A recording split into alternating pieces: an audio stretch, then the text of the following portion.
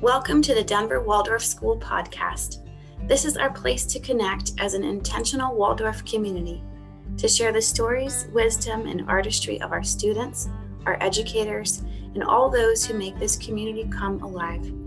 This is our journey together. With Michaelmas around the corner, we prepare for one of our hallmark festivals, teachers, students, and administrators alike. This year, our play, or pageant, looks quite different. It even bears a new name, the Festival of Courage. During the story this year, each grade represents a different nation, such as the Prairie Dog Nation, and each nation represents a different virtue, such as confidence. But there's an interesting and ominous twist that our education director, Vernon Dewey, who is here with me today, will talk more about on this podcast. I'm Jen Lamboy, and as always, I'm excited to have you with us. If you are just getting to know the Denver Waldorf School, we are founded on Rudolf Steiner's humanitarian curriculum. We believe education should foster what it is to be human, cultivate lifelong curiosity, and inspire a love for the world. You can learn more at denverwaldorf.org. All right, Vernon, paint for us the picture of what's going on at our school. Well, last week, all of us faculty and staff had a very fun time to start our meeting. Every week on Thursdays, we meet after school. And this last week, we had the joy of going outside together and lining up on the front steps, shoulder to shoulder, finding the little spot to squeeze in here or there. And down in the courtyard there, underneath the honey locust trees, was Miss Mariko with her keyboard and her smiling, shiny face, leading us through a song.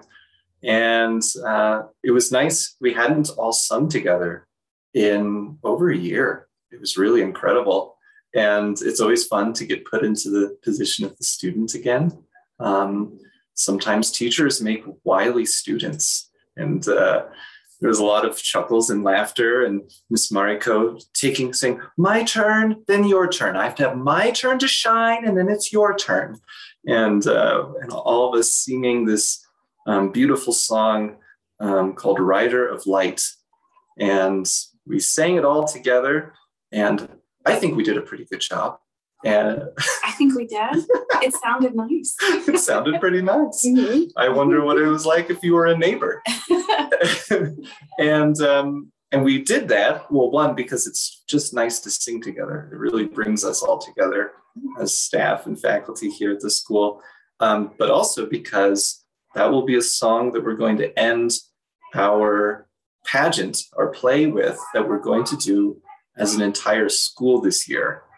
All grades from 1 through 12 are going to gather on October 4th outside in the playground field there and perform a play in the kindergarten we'll get to watch on.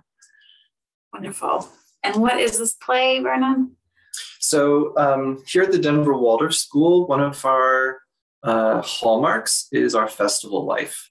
And so throughout the year, we hold different festivals that speak to different themes that we see arising in nature throughout the course of the year, and how those interact with us as human beings. Everything that nature unfolds for us gives us an opportunity. Has a gift for us and also a challenge for us. And so this festival that we'll be celebrating historically in Waldorf schools has been known as Michaelmas. We also are embracing some other language that's more easily understandable for folks. And so you could also call it the Festival of Courage or the Festival of Will. And what this festival is really about is about the reaping the bounty of the harvest that we all get after all of summer's light and warmth has blessed itself in our food. We get to gather that up.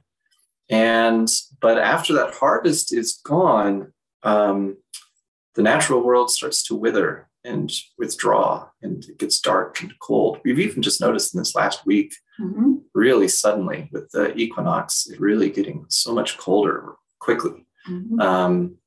And this poses challenges for us as human beings. We talk about things like seasonal affective disorder and or just a general kind of moodiness.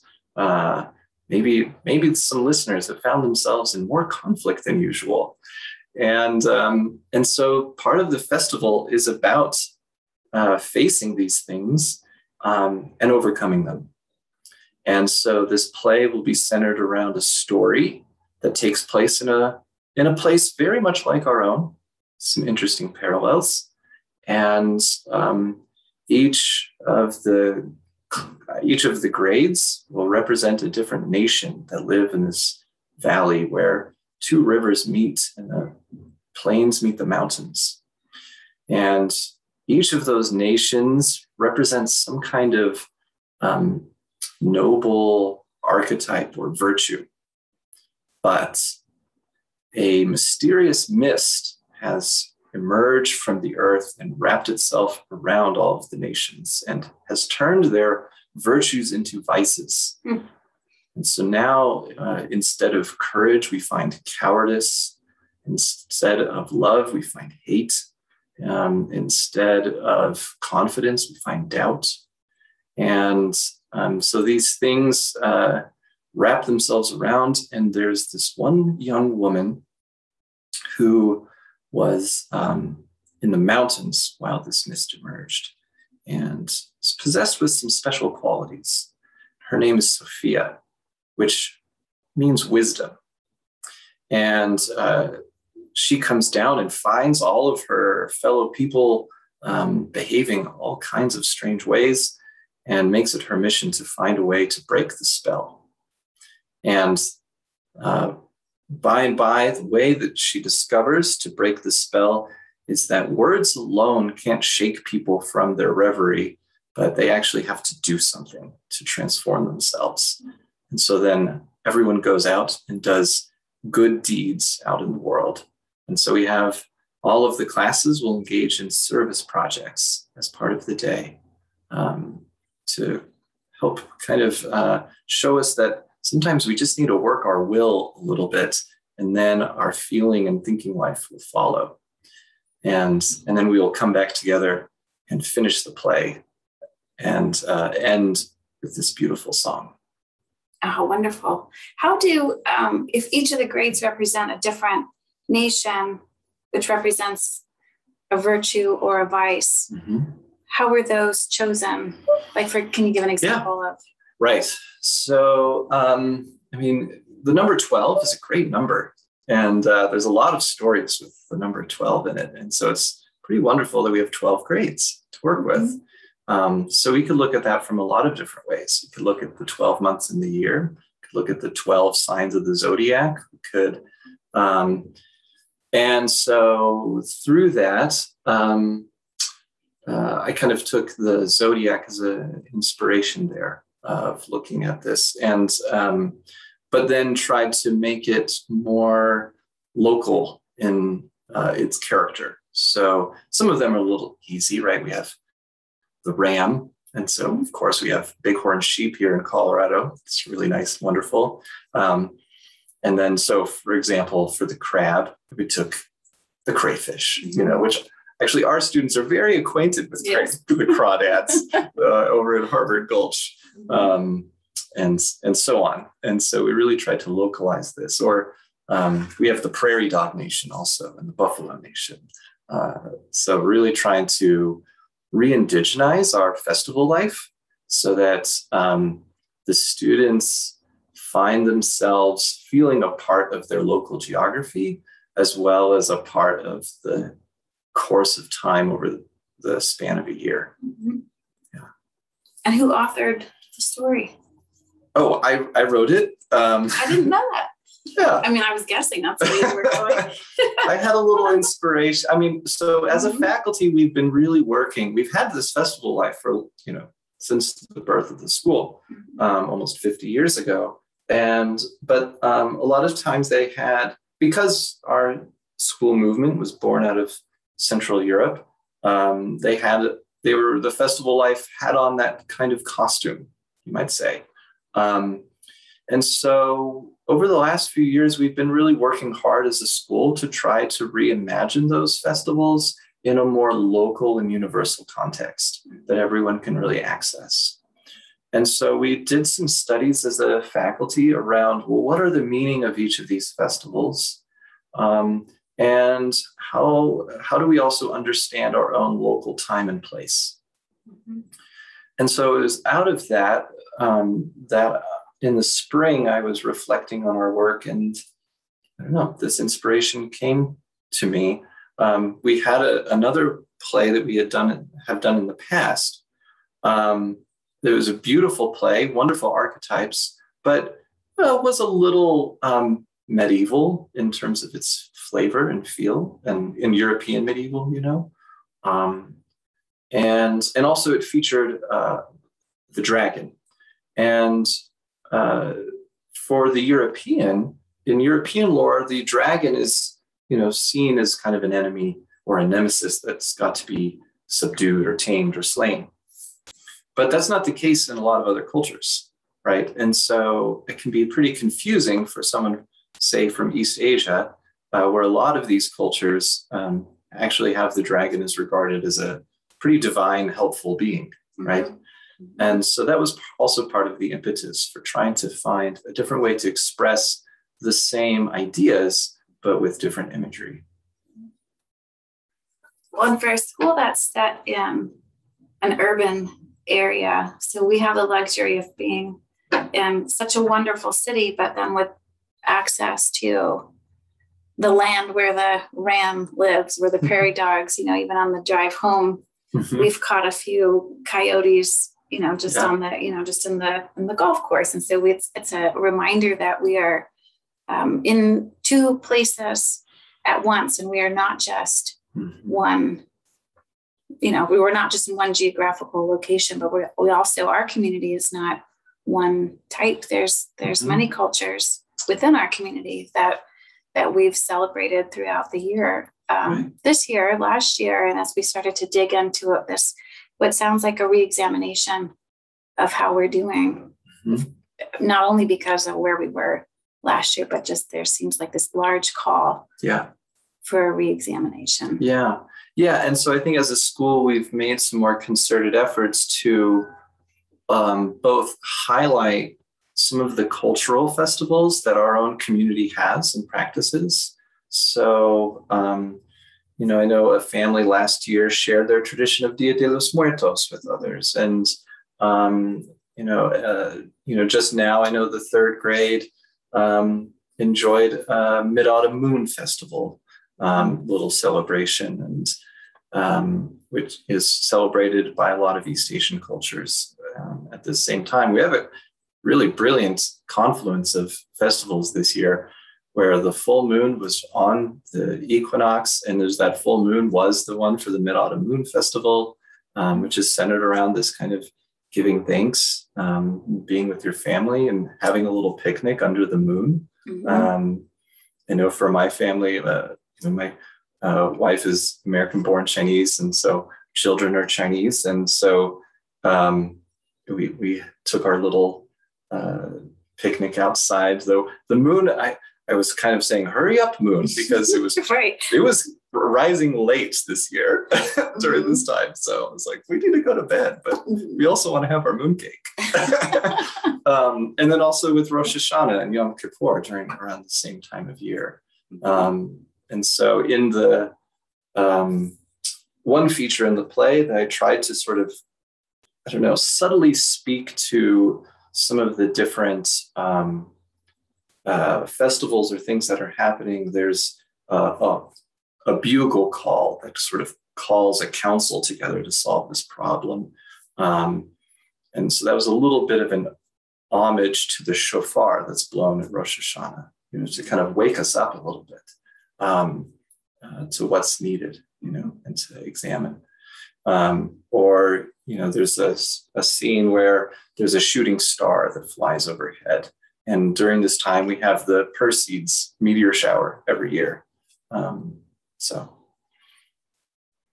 how do you, I guess maybe while you're talking about this, and I'm thinking about the external sort of the larger calendar, other festivals from other cultures. And it also makes me think about what happens within this school or around when in these times of we're transitioning out of the summer into the fall. Do you observe anything within the students and within that transition? Yes. Yeah.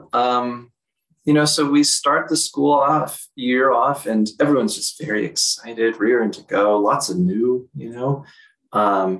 and then as the fall sets in, we start to settle in, but then there's a restlessness. I notice that the children on the playground get a little more physical, and so we have to kind of watch out for that a little bit more. And there's just sort of an eagerness to take hold of something. And I think one of the things we try to do as a school is to direct that energy in a rightful place. And so that's why giving them work to do with their hands and do deeds of goodwill are really helpful, so that they're engaging their hands and their energy in really helpful ways.